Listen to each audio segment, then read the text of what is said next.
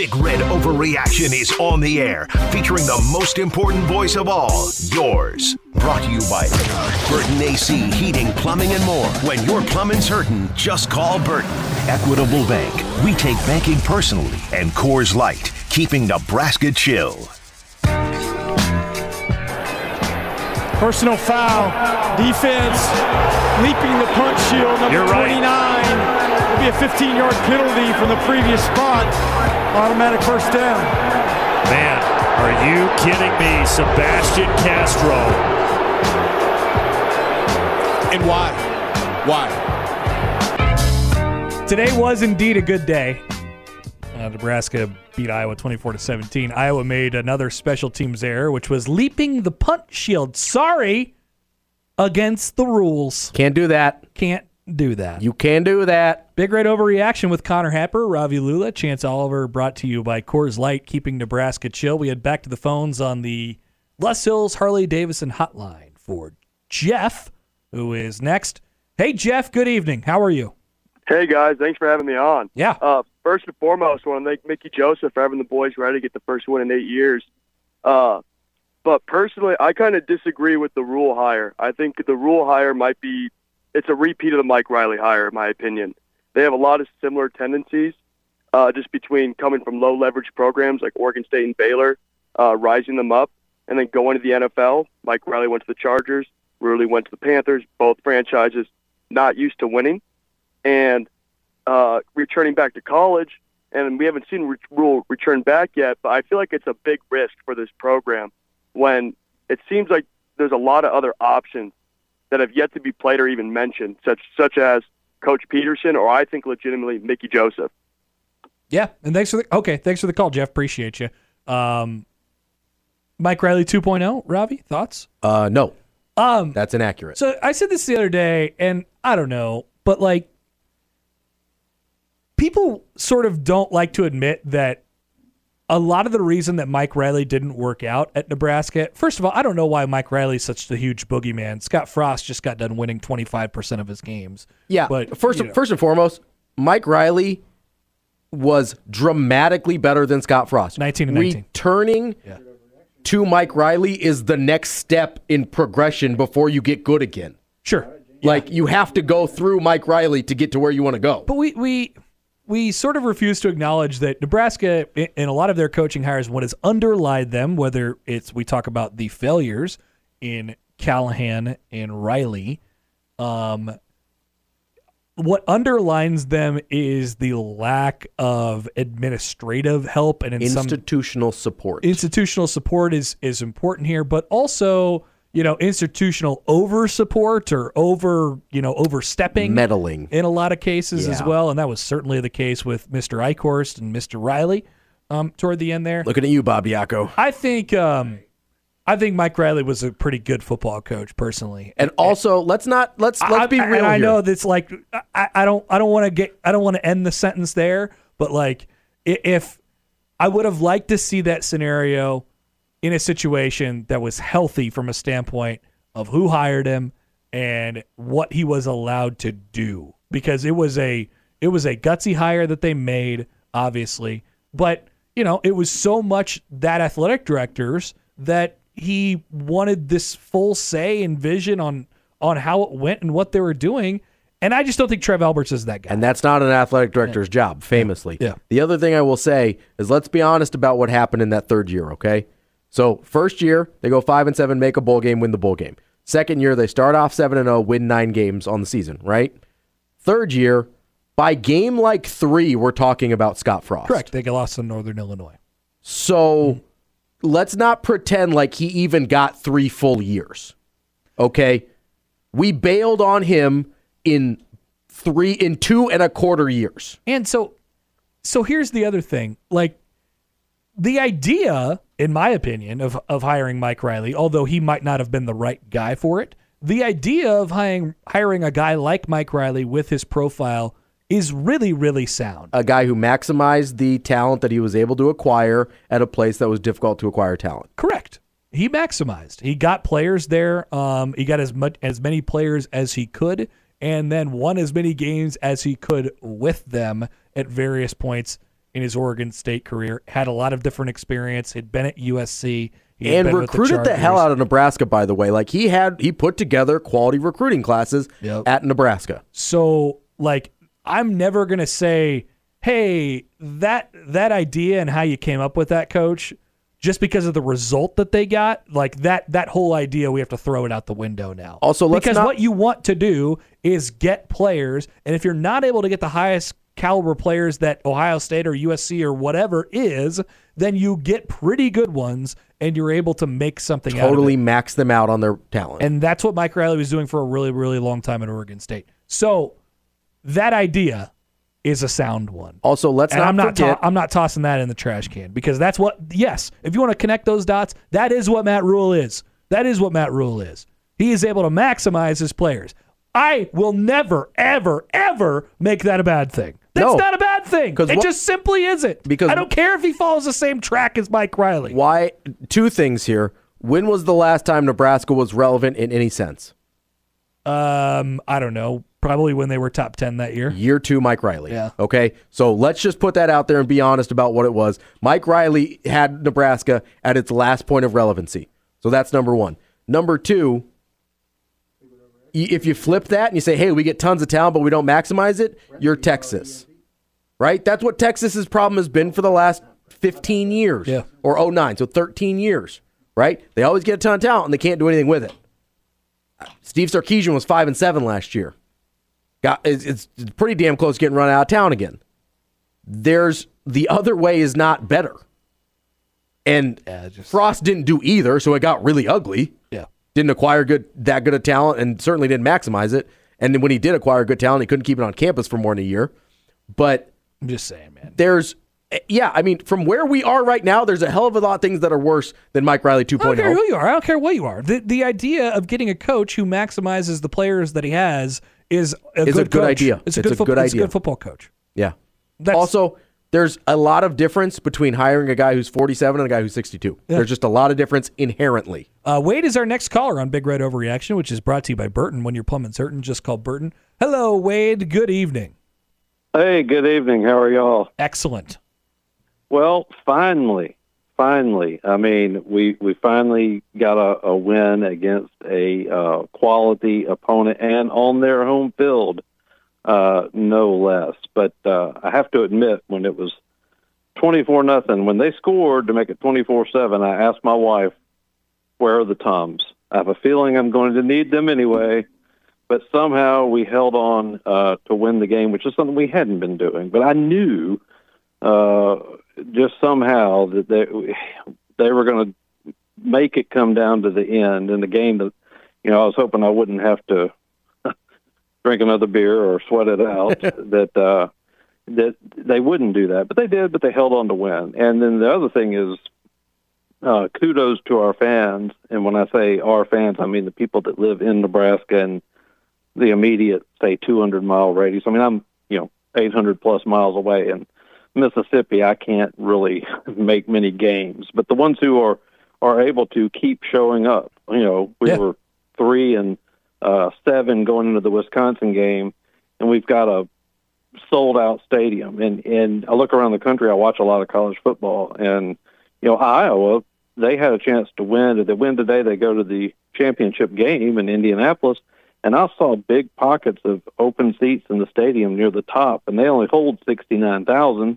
So, nice. I think there was at least several thousand didn't show. So they didn't even have a sellout for a game in which they could have clinched the Big Ten West. So kudos to our fans who just keep showing up inexplicably time and time and time again. And, whether the sellout streak continues or not, I don't know. But it's never going to be 50,000 people in the stadium with 30,000 empty seats. We're not doing that. No. We're not going there. So I think our fans deserve a lot of credit for that, for sure. And then as far as the coaching thing goes, if it wasn't going to be Mickey, I either wanted it to be Rule or Fickell. And, Fickell was a long shot, so I pretty much only left Rule. Of course, Rule's not presently coaching, so if we have a deal in place, there's not really any reason to go beyond tomorrow and announcing it, unless they're, I guess maybe they're still trying to iron out some of the details or whatever. Yeah. And I don't know that much about contracts, but and how they work. But I know that it's been publicized that when Trev restructured Mickey's contract, it was in there that if he doesn't get chosen to be the guy, then they retain him as associate head coach and receivers coach. So I don't know how they can promise that to him, though. Well, I mean, how does that work? The next coach can still fire him or let him go, and But he they'll can have still to take another job. Yeah, too. they'll have to pay him out. Well, that makes sense. And I do think I give Bill Bush a heck of a lot of credit for what he's done with the defense. But the next guy coming in, whether it's Rule or whoever, I could see them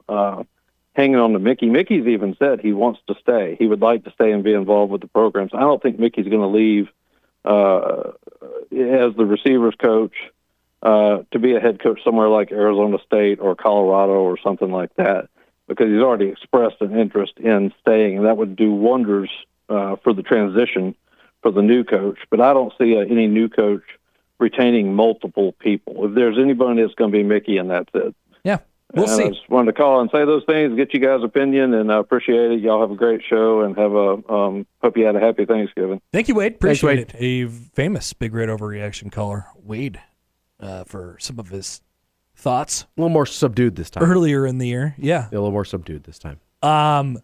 Yeah, as far as the contract and the details of it and when something might happen, I would say you'll probably hear something about it tomorrow. Basically, the situation with Rule is gone. He was at the table, and there were rumors of him being in town or whatever a couple weeks ago, right? And then briefly was away from the table. And couldn't agree to terms. And now back to it. And it sounds like they're Much closer. much closer. Yeah. This time around. Yeah. So if he is the guy, as Wade said, I would not expect it to go far beyond tomorrow. Maybe Sunday. Yeah, I'm expecting an announcement Sunday. I am. I would Monday at the very latest. If it goes past Monday, something went wrong. Yeah. And then as far as retention, we just don't know. We just don't know. Yeah. And honestly, I want to know. It depends. Just like everybody else, Yeah. but I just don't. I don't know. It depends a lot on what the players want to do. There's just so much more opportunity for them now to either move on with some NIL dollars attached, find a system that maybe works for them better than whatever the new coach brings in. So until some of those details are finalized, it's impossible to have any good idea on how that works itself out. Back to the phones. Connor Happer, Robbie Lula with you on Big Red Overreaction, which is brought to you by Equitable Bank, where we take banking personally. Chance Oliver pushing buttons back here as well. We have Roy, who's next on the Les O's Harley-Davidson hotline. Hey, Roy, what's up? Hey, how you guys doing? Great. How are you? Good. Well, I'm a little bummed about Mickey. I really think, you got to give him at least maybe 4 or 5 years to get his guys in there and get his system established, get his culture. I feel like we kind of we never got to see that flower fully bloom. That's true, Roy, but Mickey Joseph was not the full-time head coach. He was the interim coach. I'm kidding. I'm okay. I was gonna. Hey, I don't know, man. I don't know what's real. I don't know what's not anymore. I appreciate the troll, though. That's good stuff. The only thing I would point out about Rule that concerns me is that at Baylor he was 0-11 versus ranked opponents. But yeah, that could have been context specific. I'd like to hear you guys discuss that. Thanks for taking my call. Thank you, Roy. Appreciate it. Good. That was a good troll. I like that. That was dry. I thought that was very real. I was like, oh man. Here we go. I had that one just loaded up. I was like, well, the interim coach doesn't really usually get 5 years. Correct. Yes, accurate. People forget. Yeah, I think people have brought that up for Rule over the last couple of days. Oh, you haven't beaten any ranked teams, stuff like that. You would love it if he was 6-5 against ranked teams instead of 0-11. That'd be ideal. But the other thing is, I believe that's not just at Baylor. That's also at Temple. Which at Temple you basically never expect to beat a ranked team. Yeah, you get about one a year usually. Yeah, I think they maybe knocked. I don't remember. They might have knocked off Penn State, but I don't remember if they were ranked or not. So, also here's the other thing, and this could also double as a concern from people. He's only been at a place for 3 years. right? So he was at 4 years at Temple. 4 years and at Temple. 3 years at Baylor. 3 years at Baylor. So I don't know, like what happens? What is the ceiling for Matt Rule? It's not something that we know yet. So I mean, those ranked wins, they start to come a little bit later. Also, there is the context of this is the Big Ten. You're going to get a lot of ranked teams. Yeah, you're going to get a lot of opportunities. You're going to have a lot of opportunities to do so. There's also, and it's more likely that those teams are going to be ranked based on their quality, right? Yes. In the Big 12, you're probably playing some really good teams every week. They just might not have been ranked. Yes. You know what I mean? And so looking at his resume, the only year they were really good at Baylor, so they improved every year. They went bowling the last 2 years of his 3 years there. But the first year they were 1-11. They didn't beat hardly anybody, right? And that was coming off of mass exodus and horrible issues with their Art Briles situation. Year 2, they were 500. I think they ended up 7-6. So the only year that you would expect them to beat ranked teams was his final year there when they're 11-3, right? So you also have to kind of put some context. Like, I would be interested to see how many games that he lost to ranked teams was he a favorite in. Because I would imagine not very many. Yeah, that's a good research project for the next 24 like, hours. Probably only in 2019, I would guess. Yep. And obviously you've only got a handful of opportunities at that point. So there is some context that need. But again, you would love it if he was 500 against ranked teams, right? That would be awesome, and it's an easy selling point. You don't have to have this discussion. But you know, it is, if you have having concerns is fair. There is no, I said this throughout the search, there is no coach out there, Nick Saban included, that I wouldn't have some concerns about. I mean, Nick Saban's 70 years old. Are you sure he wants to do a rebuild? There's a concern. Like, the concerns of people vary in the degree of severity. You know, like maybe the concerns about Matt Rule are less than the concerns about Jeff Monken. You have to live with you have to figure out what concerns you can live with. Let me flip the rank things on the ranked teams thing on it just real quick. Sure. So you look at what Baylor did in 2019. If we're talking about Rule, and they won 11 games and they lost to Oklahoma twice. One of it was in the Big 12 championship game. They lost to Georgia in the Sugar Bowl. Obviously, those are all very good top 10 teams at the time. Very, very they didn't play any other ranked teams throughout the entire year, at least at the time that they played them. So you could look at that and say, well, Baylor took advantage of a lot of different things. Number one, K-State's not quite there yet, and Oklahoma State's not what they're used to being, and Texas was down, and TCU had a rare down moment, right? How many times in the last couple of years have we talked about Nebraska? Have we lamented? It's just, regardless of how bad that they have been, even this year, we knew how bad this football team was very quickly to start the season. But you look back, and Nebraska only beat one Big Ten West opponent this year. It was Iowa today, by the way. Shout out Iowa. Nice job on that one. But they had leads against like four of them. I think they had leads against five of them, in the game. So it's taking advantage of opportunity when maybe you're not playing like a ranked team or the best team on the face of the earth, but man, there's a window of opportunity there and taking advantage of it. And that's what his team did in 2019. It's a small sample size. It's just one example, but they took advantage of an opportunity. They won 11 football games. They went to a conference championship game. That's a real life thing. Also, for what it's worth, they lost to Oklahoma, who was a top 10 team, by a total of 6 points twice, one of which was in overtime. They also beat 3 teams that were receiving votes at the time that they played them. So you're talking about a team that's like top 30 instead of top 25. That's what I'm saying. That's what I was talking about earlier with the Big Ten teams just being more likely to be ranked. Yes, because you get the benefit of the doubt there. Yeah. But yeah, he beat 3 teams that were receiving votes. So you're talking about like a very thin degree here of, he's 0-11 versus, he's 3 and whatever. Yeah, what's he against top 30 teams? And again, Oklahoma, who was a top 10 team the entire year, they lost by 7 in the Big 12 championship in overtime, by the way. So he took that game to overtime. The first time they lost by 3. So like he's very, very competitive. Georgia was a top 5 team. That Oklahoma team go to the playoff? 12. No, I don't think so. They were 6th. Did they go in 2019? Yeah, they got smoked by LSU in the they got in. So That's a playoff They team. were the sacrificial lamb to LSU in the first round. I mean, everybody kind of was. It's not like Clemson wasn't a sacrificial lamb to LSU. You're right. Connor Happer, Robbie Lula with you on Big Red Overreaction, brought to you by Coors Light, keeping Nebraska chill. Back to the phones. James is on the line now, the Les Hills Harley-Davidson hotline. Hey, James, what's up? Hey, thanks for taking my call. Yeah. First, thanks for taking my call. I had to step away from my Iowa party here. Oh, good. Well, if you could say whatever you'd like to him, I suppose. Well, keep it PG, I suppose. Yeah, I'll keep it PG. But first, give credit to Mickey Joseph and the team beating Iowa. Hasn't been done for 7 years. Huge. We were up by 24. It was ugly. He's one of the best assistants in the nation, but I believe he has never been a coordinator before or a head coach. Am I right? Or that's correct. Yeah, I that's mean, he was correct. the head coach at Langston. NAI. Yeah. Okay. Well, I don't really count that for Power 5 or Group of 5. So I would agree. Yeah, definitely. I hope he will stay, but I don't know based on the rumors that are going on right now.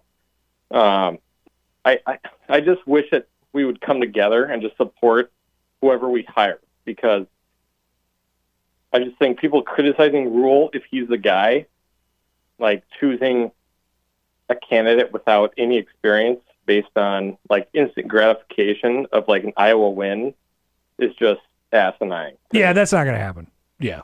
Yeah. Yeah, in the whole scheme of things, I think we should have more wins than 4 this year. So I think it's just a no-brainer. We should just support whoever Trev hires. So, I'll just keep it short. That's all I have to say. So I support whoever's hired by Trev. So thank you, James. Appreciate it. Thanks. And look, we had talked about this just with the timing of all of it and where the sort of fan base has been and the roller coaster that they've been on over the last 2+ months here.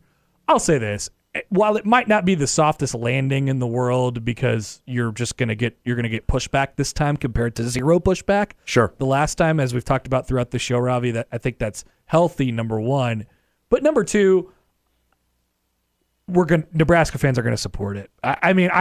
This is not hard to talk yourself into. Yeah, and even if it was, I think Nebraska, they would. People were fired up about Mike Riley, and we talked ourselves into Mike Riley. We didn't have to talk ourselves into Frost, but that's what Nebraskans do because we love the football program. Yeah, we're going to get excited about it. People were talking themselves into this year, despite all of the things that were pointing into this probably isn't going to go well. Yeah, what the hell? I had him at winning 7 games. What's wrong with me? I mean, Jack Mitchell had him at 10. Jack Mitchell's insane, though. He is an insane person, but there's an 8. There are a couple 8s up there. Yeah, there's multiple 6s. This is a place that wants to believe in their football program. Yeah. So when you've got a guy who has a track record of turning things around in the college programs he's been at, he has an identity and a culture that he brings to the table and a brand that he brings to the table, it's not hard to talk yourself into it. And Nebraskans want to talk themselves into it in the first place. Yeah. I like I said, might not be the softest landing in the world, especially when you compare it to Scott Frost 5 years ago, but I really do think it'll take about 10 seconds. Scott Frost probably had the softest landing since Nick Saban. Yeah. If we're being honest. Yeah. Nick Saban was universally praised, rightfully so. How about Lincoln Riley at USC? Could I convince you on that? Maybe. I just don't think USC cares that much. That's true. So half of it's just being a Californian, and half of it is wow, this is really cool. Half of it's just apathy, he was pretty good. Why not? Whoa, that's pretty sweet, man. Nice coach. Yeah, the soft landing is apathy. So, I think that'd be a contender there as well. But, it's a very soft landing. It's incredibly soft. I mean, Brian Kelly to LSU didn't have as soft of a landing as Scott Frost to Nebraska. Yeah. People aren't going to be you're not going to feel the need to clap after the plane is landed on this one. It won't be that rough. I really don't think so. No, I don't either. All right, Brett and Morgan, hang on the line. We're going to take a time out here on Big Red Overreaction, which is brought to you by Equitable Bank. We take banking personally. Connor Happer, Robbie Lula, Chance Oliver with you as we continue on after Nebraska beats Iowa 24-17 and claims the Heroes Trophy this evening. Back with more next on 1620 The Zone and 1019 The Keg.